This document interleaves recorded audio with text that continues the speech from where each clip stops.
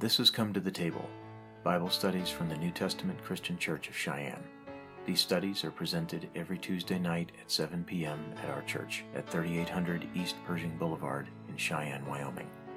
If you'd like to contribute to these studies, you can make a donation at www.myntcc.org/CheyenneWY-giving. Now we finished Philippians last week. And so we're going to cleanse our palates before we jump into another one of either Paul's letters or Peter's letters or any of the other letters of the apostles. We're going to jump back into the book of Acts as we've been doing periodically and engage in a continued study of some of our most ancient roots. Amen? So book of Acts, chapter 2. We've already had I think we've had 2 or 3 of these classes already in Acts or studies in Acts. We've had 3. Okay, this will be our 4th one. And we left off last time in chapter 2, where it talks about that when the day of Pentecost was fully come, and then the Holy Spirit being first given to the church and to the people of God. This was the very first occurrence of the Holy Spirit baptism that Jesus spoke of in the Gospels, which was the fulfillment of the prophecy over in the Minor Prophets in the book of Joel. In the last days, saith the Lord, I will pour out of my Spirit upon all flesh. And in fact, we'll just read that because we're picking up in that same paragraph. Let's pick it up in verse 14. But Peter, standing with the 11, lifted up his voice and said unto them, Ye men of Judea, and all ye that dwell at Jerusalem, be this known unto you, and hearken to my words. In other words, listen up. That's what he was telling them. For these are not drunken as ye suppose, seeing it is but the 3rd hour of the day. But this is that which was spoken by the prophet Joel. And it shall come to pass in the last days, saith God, I will pour out of my Spirit upon all flesh. And your sons and your daughters shall prophesy, and your young men shall see visions, and your old men shall dream dreams. And on my servants and on my handmaidens I will pour out in those days of my Spirit, and they shall prophesy. And I will show wonders in heaven above, and signs in the earth beneath, blood and fire, and vapor of smoke. The sun shall be turned into darkness, and the moon into blood, before that great and notable day of the Lord. And it shall come to pass that whosoever shall call on the name of the Lord shall be saved. Now let's stop right there. So he was quoting this from the book of Joel. Those who are inclined to try to push this off as some future thing that's going to come in, let's just say in the days where the prophecies of the Revelation are actually coming to pass. Those that would be inclined to push this off till some future time aren't paying attention to the text here. Peter just said, this is that which was spoken of by the prophet Joel. So this is past prophecy fulfilled now 2,000 years ago. This was the fulfillment of that. It was happening here on this first Pentecost after Christ's resurrection and his ascension, his return to the Father. So let's pick it up where we just left off. Verse 22, Ye men of Israel, hear these words. Jesus of Nazareth, a man approved of God among you by miracles and wonders and signs, which God did by him in the midst of you, as ye yourselves also know. Him being delivered by the determinate counsel and foreknowledge of God, ye have taken, and by wicked hands have crucified and slain, whom God hath raised up, having loosed the pains of death, because it was not possible that he should be holden of it. Period. Let's stop right there. What are we doing in this study tonight? We're not just reading through Peter's sermon, okay? We are, but we're not just reading through his sermon. We're going to pick it apart and actually pay attention to some of the language that he uses here, because some of this is very important to understand.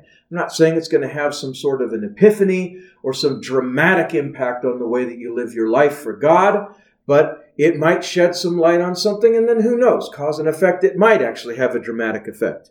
What was happening here was the very first gospel message. Okay, well, did we read over in the Gospels, though, where Jesus went about in all the cities and all the villages preaching the gospel of the kingdom? Yes, but the gospel of the kingdom is not the gospel of Jesus Christ. The gospel of the kingdom is the gospel of the kingdom. And we know what the word gospel means. It simply means good news. And so the gospel of the kingdom was basically the kingdom of God is at hand. That's what Jesus preached when he walked the earth among us. That's what he sent his disciples out to preach when he still walked the earth among us. That was the good news of the kingdom of God is at hand. The kingdom of heaven is at hand. The gospel of Jesus Christ is this, which Peter was preaching to this massed multitude that had witnessed this profound miracle, the outpouring of the Holy Ghost and fulfillment of prophecy. So let's read it again. Verse 22, ye men of Israel. So there's a lot of people that were gathered there. Hear these words. Jesus of Nazareth, a man approved of God among you by miracles and wonders and signs. So he's already kicking Jesus' credentials right here and presenting them. He was here healing and not saving, but healing, resurrecting, preaching, teaching, restoring sight to the blind, restoring speech to the mute, casting out demons and devils and all of that by miracles and signs and wonders, which God did by him in the midst of you, as you yourselves also know. Him being delivered by the determinate counsel and foreknowledge of God. What does that mean? It was all planned. The betrayal of Christ, that mockery of a trial, his crucifixion, his death, his resurrection, it was not the tragedy that the disciples had first understood it to be. It was all according to and appointed by God's divine plan. So here it is, the determinate counsel and foreknowledge of God. So, well, we believe in human free will, not divine foreknowledge. Okay? Well, we believe in human free will too. Amen? The Bible's full of it, right? But we also believe in the divine foreknowledge of God. These are not mutually exclusive things. It's something that's very, very important for us as Christians to understand. In our finite minds, it's either or. God knows everything from 20 billion eons ago. He knew what socks I was going to put on, and he knew if I would be in Bible study tonight. Well, no, not really, but there are examples of divine foreknowledge that are throughout the Word of God. Prophecy is divine foreknowledge, and this right here. And then this was prophesied also. So Peter was just sharing what had already been foretold. And you find it alluded to throughout Scriptures, especially over in the Psalms and over in Isaiah. He says, him being delivered by the determinate counsel and foreknowledge of God, ye have taken and by wicked hands have crucified and slain. Now this could open up a gigantic can of worms about, predestinationism and all of that, but we're going to save that for Romans. Okay? Because that'll swallow the whole teaching for weeks, and we're just not going to do that. Or it could if we let it.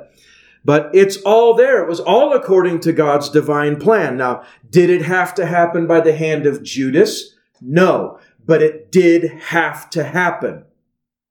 Are we tracking this? This is very important. It did have to happen. And I think this another classic example of this sort of thing was if we want to reach way back, although we're stepping off of the gospel for a moment, we're going to reach way back into the Old Testament, where to the first king of Israel, right? Saul. Now, Samuel the prophet, before Saul was ever chosen to be king, Samuel the prophet, upon hearing the complaints of the people wanting a king, they had never had a king. God had always been their king, though he had raised up judges when they were needed to get certain things done and rule the land. They were basically a self-governed people under the law of Moses, under the kingship of God. When they complained to Samuel that they wanted to have a king too, someone that they could heap their adoration on and make glorious and all of that, very, very carnal thinking and a very carnal motive. They just wanted to be like the countries round about them. Sound familiar? Sometimes it feels like America wants to be the same way, but then we decide we want to be mavericks and individualists again. It's like we can't make up our minds, But they complained to Samuel the prophet. Samuel took it to God. He was distraught. God said, don't worry about it. They're not rejecting you. They're rejecting me. And so he gave Samuel a message to tell them. Samuel stood up before the people and said, we're going to give you a king, all right. But you are going to rue the day that it happened. Because he's going to take the best of what you had or have. He's going to take your sons. He's going to put them in their armies. He's going to take your daughters and make them his maidservants. He's going to take your land and make it his land and all of this. He's going to do all these different things.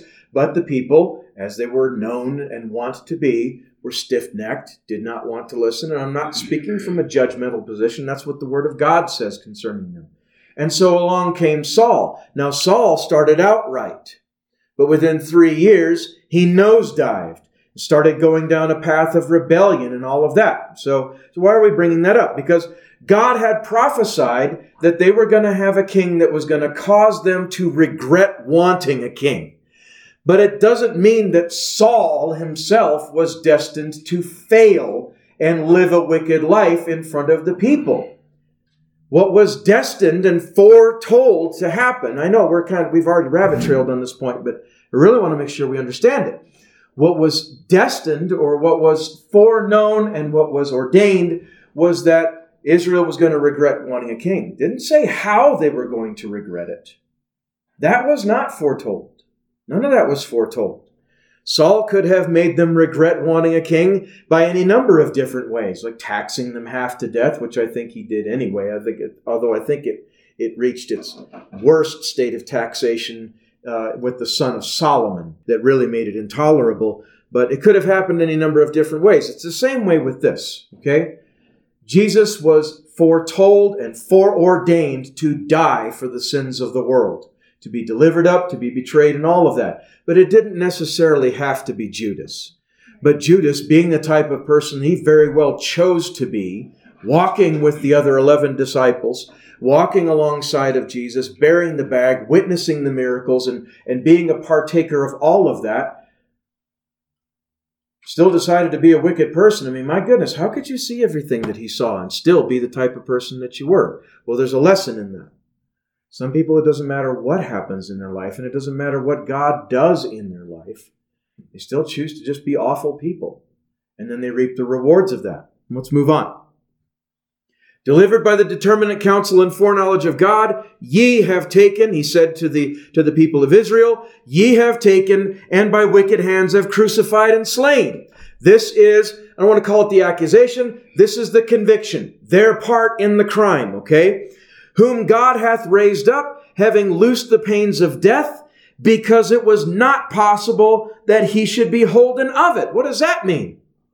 Jesus wouldn't even have died if it hadn't have been for our sins. Even with the beating and the physical torture and all of that, he was incapable of dying because he had no sins of his own. Thus, taking our sins upon him, he was subject and made subject to death. But again, because he had no sins of his own, even the grave could not hold him. It could not hold him. Because what was the very first penalty for sin? We became subject to death. Adam and Eve back there in the garden. Their one simple commandment, and they messed that up. Human beings, even when we were perfect, had a notable capacity for messing things up. Okay, Jesus could not be held by death. And he goes on further in verse 25. He says, For David speaketh concerning him, I foresaw the Lord always before my face. For he is on my right hand, that I should not be moved.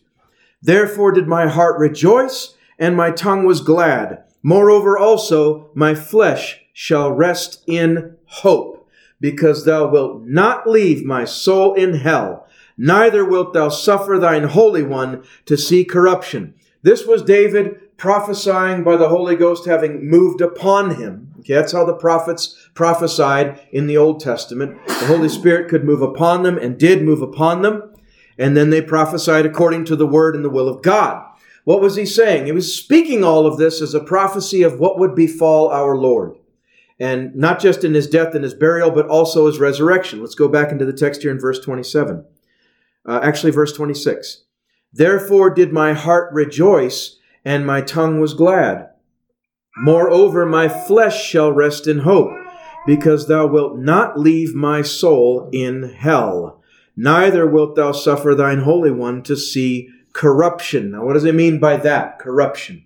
Thou wilt not suffer thy Holy One to see corruption. Who was God's Holy One? Jesus, the Son of God. What kind of corruption was he talking about? His body didn't rot. Just to be, not to be graphic, but just to be very plain about it. He was dead 3 days. The body begins decomposing practically immediately, doesn't it? You don't see it happen quickly, but the body begins decomposing. at whatever very minute level. And then within 3 days, what did they say when Lazarus was dead? And he was 4 days. Behold, he stinketh, We don't want to roll that stone aside. It's going to be nasty. And we want to eat tonight, Well, in 3 days, I don't know if it would have been as bad as 4, but I don't know what the Jews, if they had embalming practices or not. I don't know. Did the Jews have embalming practices? Were they as involved as the Egyptians?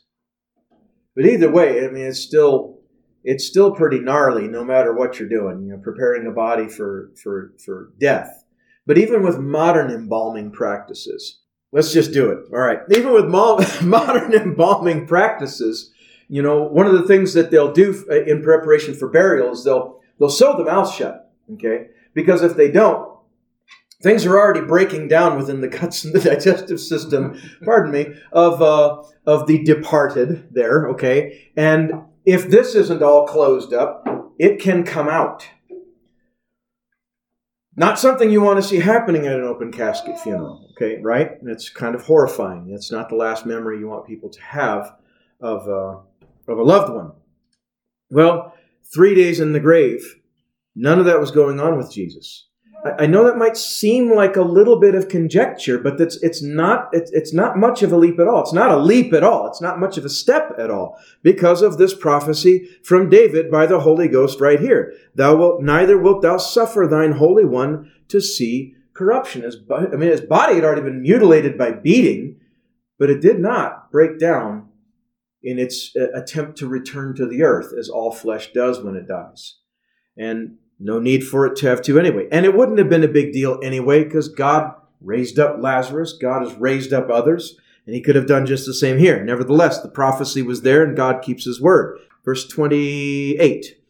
Thou hast made known to me the ways of life. Thou shalt make me full of joy with thy countenance. Men and brethren, let me freely speak unto you of the patriarch David. Okay, so he finished quoting the Psalms and the writings of David there and begins preaching again. Men and brethren, let me speak freely unto you of the patriarch David, that he is both dead and buried, and in his sepulchre is with us unto this day. Therefore, being a prophet, which David was, I thought he was a king. He was also a prophet. What made him a prophet? The Spirit of God moving upon him to prophesy. That's what made him a prophet. That's what makes anybody a prophet. So do we have any prophets in this church? So we prophet so-and-so? You know where I'm going with this. If you've ever lived in Southern culture, you've seen more of this than in Northern culture. I'm prophet so-and-so. I walk in the office of a prophet. I'd never heard that phrase until I lived in Florida, and a woman told me that I walked in the office of a prophet. That was news to me. I had no idea about that. Okay, I had no idea what to respond to that. What makes a prophet is the Spirit of God moving upon them to prophesy. It's not just because somebody decides to call themselves a prophet and wander around spewing vaguely spiritual sounding stuff or just quoting scripture and calling it prophecy. It is God that makes any of us anything. Amen? None of us takes it upon ourselves, whatever it may be. Even just being believers. Okay, that's all the gift of God. Let's move on. Men and brethren, let me speak unto you of the patriarch David, that he is both dead and buried, and in his sepulchre is with us unto this day. Therefore, being a prophet, and knowing that God had sworn with an oath to him, that of the fruit of his loins, according to his flesh, that means his natural descendants, he would raise up Christ to sit on his throne. He, seeing this before, spake of the resurrection of Christ. So this is cool. Not only is he bringing forth and quoting the prophecies of the Old Testament concerning Christ, he's even breaking it down and explaining it to us. Okay, so this is mostly a history lesson. He would raise up Christ to sit on the throne. He, seeing this, spake of the resurrection of Christ, that his soul was not left in hell. So there's support for the understanding that when Jesus died, he didn't just sleep in his body for 3 days. He descended into that realm of judgment. He descended into that realm of torment. I've heard some people question that. Well, did he go into the flames or did he go into Abraham's bosom? And it doesn't get explicit, but it kind of gets close right here. Says hell. Doesn't say paradise. Doesn't say Abraham's bosom. So that his soul was not left in hell, neither his flesh did see corruption. This Jesus hath God raised up. Verse 32. Whereof we all are witnesses. Therefore, being by the right hand of God exalted, that means Christ was exalted by the right hand of God, and having received of the Father the promise of the Holy Ghost, he hath shed forth this, which ye now see and hear. What was he referencing? He was referencing the miracle that all of these people, as many as were there, beheld with their own eyes and heard with their own ears, this miracle of the outpouring of the Spirit of God. For David, verse 34, for David is not ascended into the heavens, but he saith himself, the Lord said unto my Lord, sit thou upon my right hand, until I make thy foes thy footstool. Therefore let all the house of Israel know assuredly that God hath made that same Jesus, whom ye have crucified, both Lord and Christ. The first preaching of the gospel of Jesus Christ, right here in Acts chapter 2. Bam! And it was hitting them like thunderbolts, you could say. I mean, this was something they had never heard the likes of. And let's try to picture it in my mind what it must have been like. These massive crowds gathered outside, probably in some hot summer day, because I always picture Israel as a hot, dusty, dirty summer day, because that's all the imagery that I ever got growing up. I don't know. Is it like that? I've been told it kind of has been. Anybody been to Israel? Not yet? Not yet. But it would be cool. It would be really cool. Walk some of those streets there in Jerusalem, see some of the things that are at least labeled as this is where Jesus did this is where Jesus did that. Some of those might be accurate. I think a lot of those are more traditional and just sort of picked a place and called it that. But it would be pretty amazing to see it. But you picture these people all gathered there in Israel listening to Peter preaching by the unction and the inspiration of the Holy Ghost and sharing this. This guy that you guys ignored, he was the one. And don't despair, he still is the one. In spite of him being delivered up and crucified. And so in verse 37, he picks it up. He says, or the narrative picks it up. Now when they heard this, they were pricked in their heart. That's what good preaching ought to do. Amen? It ought to grab something in here and get our attention. Okay? They were pricked in their heart and said unto Peter and to the rest of the apostles, men and brethren, what shall we do? And that's what preaching's supposed to bring about. A point of decision. It's not just someone standing up and giving oratory and reading aloud and practicing public speaking skills. It's not public speaking. It's not like Toastmasters and that sort of thing. It's not all about that at all. It is divinely inspired, or should be divinely inspired, with a message calling for a point of decision in a person's life. So they said, men and brethren, what shall we do? They'd received this sermon. They'd received this preaching by the mouth of Peter, by the inspiration of the Holy Ghost. And Peter said unto them in verse 38, repent and be baptized every one of you in the name of Jesus Christ for the remission of sins, and ye shall receive the gift of the Holy Ghost. For the promise is unto you, and to your children, and to all that are afar off, even as many as the Lord our God shall call. And with many other words did he testify and exhort, saying, save yourselves from this untoward generation. Now that's that whole paragraph there, verse 37 through verse 40. Let's pick this apart for a little bit. They were pricked in the heart at the preaching of Peter. It means that it got their attention. It called them to a point of decision. They had been presented with the facts of the gospel of Jesus Christ. The Holy Spirit, as it had moved upon Peter to preach this, had moved upon them to receive it. And so, being brought to a point of decision, they asked, what do we do with this? What do we do with this? Again, this was the first time the gospel was preached. This was the first time many of them heard that they were effectively guilty of delivering up their Messiah to be slain by the Roman executioners up on Golgotha, on Calvary, on the place of the skull. But although he did make it clear that that was according to the determinate counsel and foreknowledge of God. Hopefully that brought a little bit of a measure of comfort to them that, oh, well, if we hadn't have done it, something else would have caused it. Not that it justifies it, but still, that's there to consider. But Peter answers them. He doesn't just blast them with this message and then leave them despairing in their guilt. He tells them exactly what they needed to do, which is exactly the same thing every single one of us needed to do in order to be born again, to be saved. He said, repent and be baptized. Well, we'll break it all down. Repent and be baptized, every one of you, in the name of Jesus Christ for the remission of sins, and ye shall receive the gift of the Holy Ghost. Now let's take this answer that he gives to them and let's break it apart into its three component parts, okay? The first thing he said to do is repent. Baptism doesn't save anybody. And let's look at what he did not say. He didn't say, be baptized in the name of Jesus Christ for the remission of sins, and ye shall be saved. It's not what he said. He put that in there as being related to receiving the gift of the Holy Ghost, okay? He said, repent, be baptized, every one of you, in the name of Jesus Christ. Now, repentance means to stop, turn away from your sins, leave off the life of sin. And that is what the blood of Christ atones for, washes away, takes out of you and takes out of your life, removes from the ledger in heaven, so to speak. That's a metaphor, but it's very real. We sing about it a lot of times. The old account was settled long ago. That's what he's talking about. Repentance with forgiveness from Christ. That's what brings about salvation. Now he says here, to be baptized, every one of you, in the name of Jesus Christ. Now, you know we got to spend a couple minutes on this, don't you?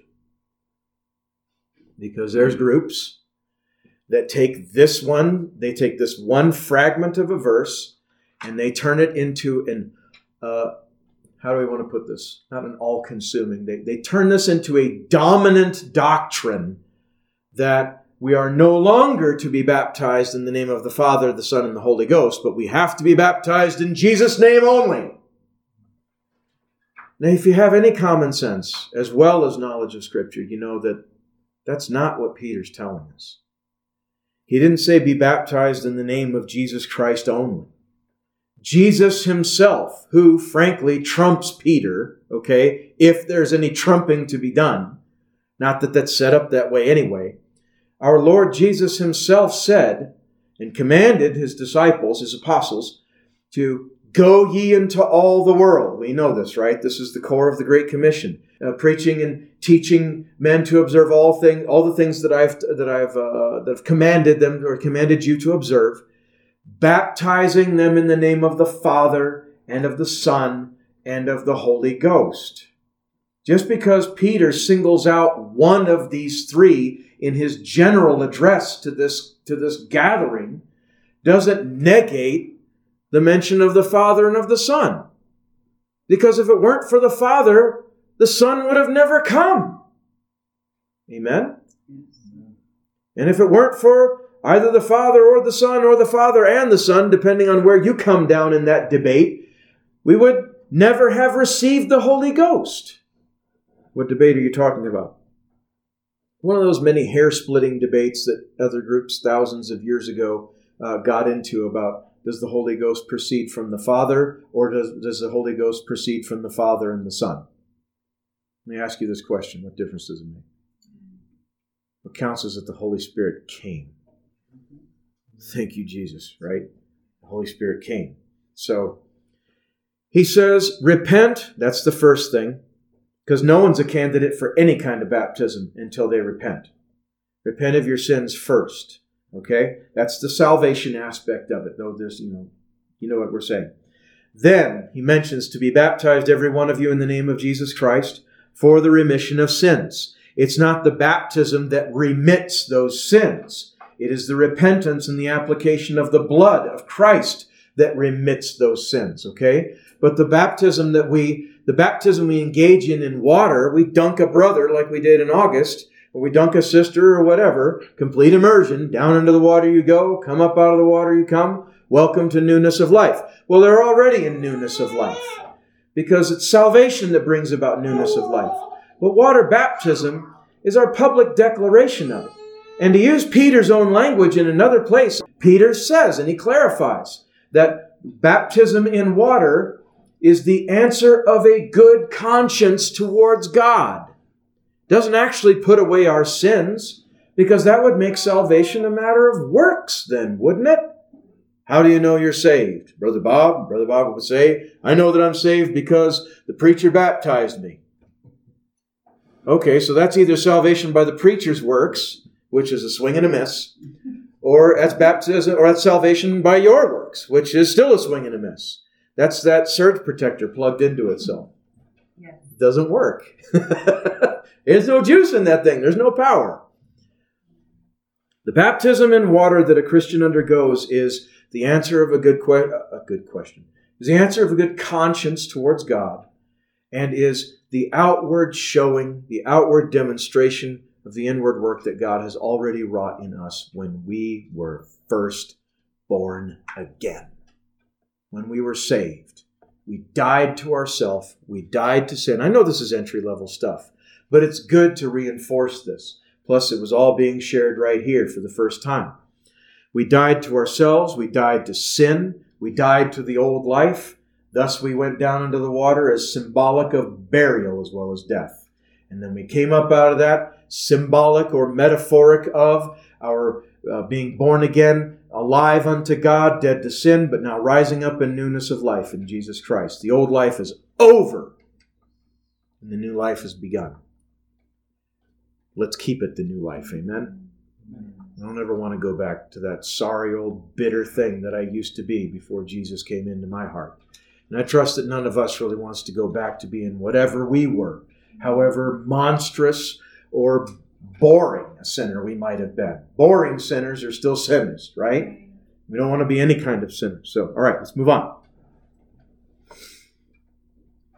Verse 39, he says, for the promise... What was that? The promise of the Holy Ghost. Well, we need to finish that previous sentence. He says, and ye shall receive the gift of the Holy Ghost. So he doesn't say that you'll receive the gift of the Holy Ghost the instant you come splashing up out of the water. The baptism of the Holy Ghost and baptism by water are two completely different baptisms. One is water, the other is fire and the Holy Ghost. That's what John the Baptist said back in the Gospels, didn't he? He said, I indeed baptize you with water, but there comes one after me, the latchet of whose shoes I'm not worthy to unloose. He's going to baptize you with the Holy Ghost and with fire. It's just that once you have been born again, then a person, a believer, I hate to use the word candidate because it's not like you're trying to join a club. It's not that. It's not like that. But having been born again, the sinful nature of the fallen human heart has been purged. And then we're different. We're new creatures in Christ. And so the sin nature being purged from us, whatever the flesh's inclinations are, that's secondary. The sinful nature being purged from our hearts and minds, or from our spirits and souls, you could say, then that is now, we have become a house fit for habitation by the Holy Spirit of God, so that He can come in and live in you. And not only live in you, but everything that comes along with that. Power, comfort, all those things that we preach about as frequently as we do. Power, comfort, discernment that comes along with that. The various and sundry spiritual gifts that can be manifested in the lives of believers that God administers them to. And it's His will, amen? So it's not like, hey brother, I've got the gift of healing. It's my gift. God gave it to me. Let me touch your eyeballs so you don't have to wear glasses anymore. And I keep pointing at you because you're the closest one to me here. So I'm sorry, I need to pick on somebody else. It's not like that. He says, the promise is unto you and to your children and to all that are afar off, even as many as the Lord our God shall call. And why is that important?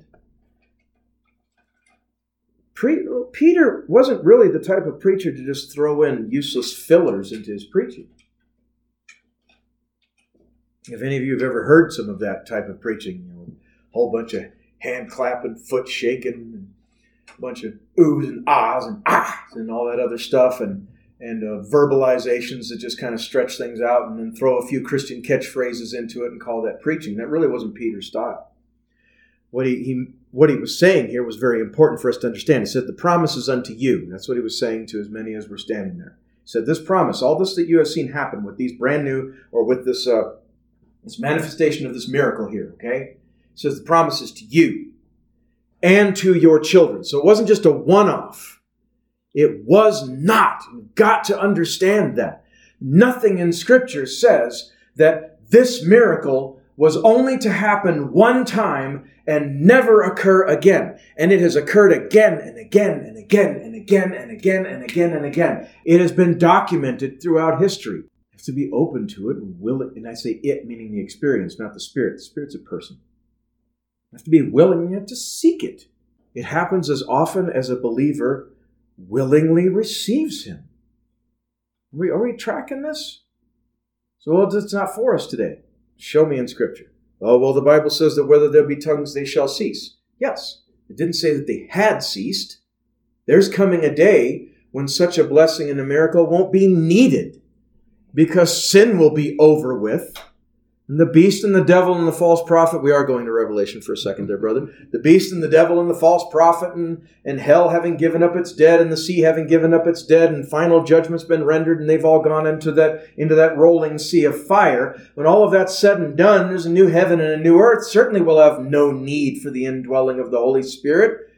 It'll be as it was to an extent, it'll be as it was when Jesus walked the earth and John's disciples came up to Jesus saying, hey, how come we fast a lot, but your disciples never do? You remember what Jesus' answer was? Why would these guys fast when the bridegroom is with them? But there shall come a time when the bridegroom shall be taken away. He was foretelling of his own death and then burial, resurrection, ascension back to the Father. It's like, well, then will they fast, okay? Because they'll be taken away. Well, in the end of all things, when the New Jerusalem is here, we're living with God for eternity. What need will we have for the Spirit of God to dwell within us? We're going to be on earth with God anyway, on a whole different level like we ever used to be. So, just something to consider. So, while he said that, yes, whether there be tongues, they shall cease, didn't mean that they had already ceased. We are living in the same dispensation of time as these guys were in the book of Acts. Same period. I know that there's no shortage of preachers and pastors and teachers and ministers that will try to dismantle that. But it's here. What do we do with it? We can't ignore it. Some do. Some do, and they'll even admit it. They'll say, oh yeah, all 4 parts in the book of Acts that even talk about this sort of thing happening. We just don't even look at them. We just kind of ignore them because we don't know what to do with them, okay? Well, we're not going to be those types of believers. We're not going to be head in the sand, ostrich believers. We're just not going to do it. If there's a promise here that's for us, we want it, okay? And if you have it, you know it, okay? So he says here, the promise is unto you, that was to the present generation, and to your children, that's future generations, and to all that are afar off, even as many as the Lord our God shall call. And with many other words did he testify and exhort, saying, save yourselves from this untoward generation. Now we're almost done here for the night. He says in verse 41, and then we're going to start the next paragraph. We won't finish it. Then they that gladly received his word were baptized. This is the results now of Peter's preaching, or it's the results of the Holy Spirit. Give all glory to God, okay? Peter was simply the willing instrument, as any of us would be.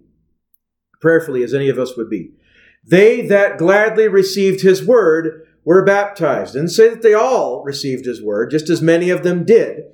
And the same day there were added unto them about 3,000 souls. Every time I read that, that blows me away. So why don't we see 3,000 people getting saved at once here? That's a good question. Maybe because so many people have already heard the gospel and they're just pushing it off. Don't really know. There's a lot of different factors in that, I'm sure. One thing for sure is that he was certainly just getting this started. And so the moving of the Holy Spirit was of a profound strength that day. And these were the results of it. People answered, they repented, they were baptized. And then verse 42, I think, is where we'll wrap it up. He says, and they continued steadfastly in the apostles' doctrine and fellowship, and in breaking of bread, and in prayer. In prayers. Why is that important? They didn't just repent, say a prayer at an altar or not at an altar or wherever they were standing or whatever, and then wander back into their old lives. No. They entered into the new life right here in this paragraph in verse 41. They had heard the gospel, they believed it, they had accepted it, they were changed. And as the very first result of it was, they continued steadfastly in the apostles' doctrine and fellowship, and in breaking of bread, and in prayers. They had become part of a family they'd never been part of before. And what does good family do? They stick together. Thank you for listening to Come to the Table, Bible studies from the New Testament Christian Church of Cheyenne. Included in these presentations are red letter studies on the life and teachings of our Lord Jesus Christ, historical studies on the Old Testament, topical studies on biblical doctrines, and practical studies on Christian life. If you enjoyed this presentation, you can support our efforts by contributing at www.myntcc.org/CheyenneWY-giving.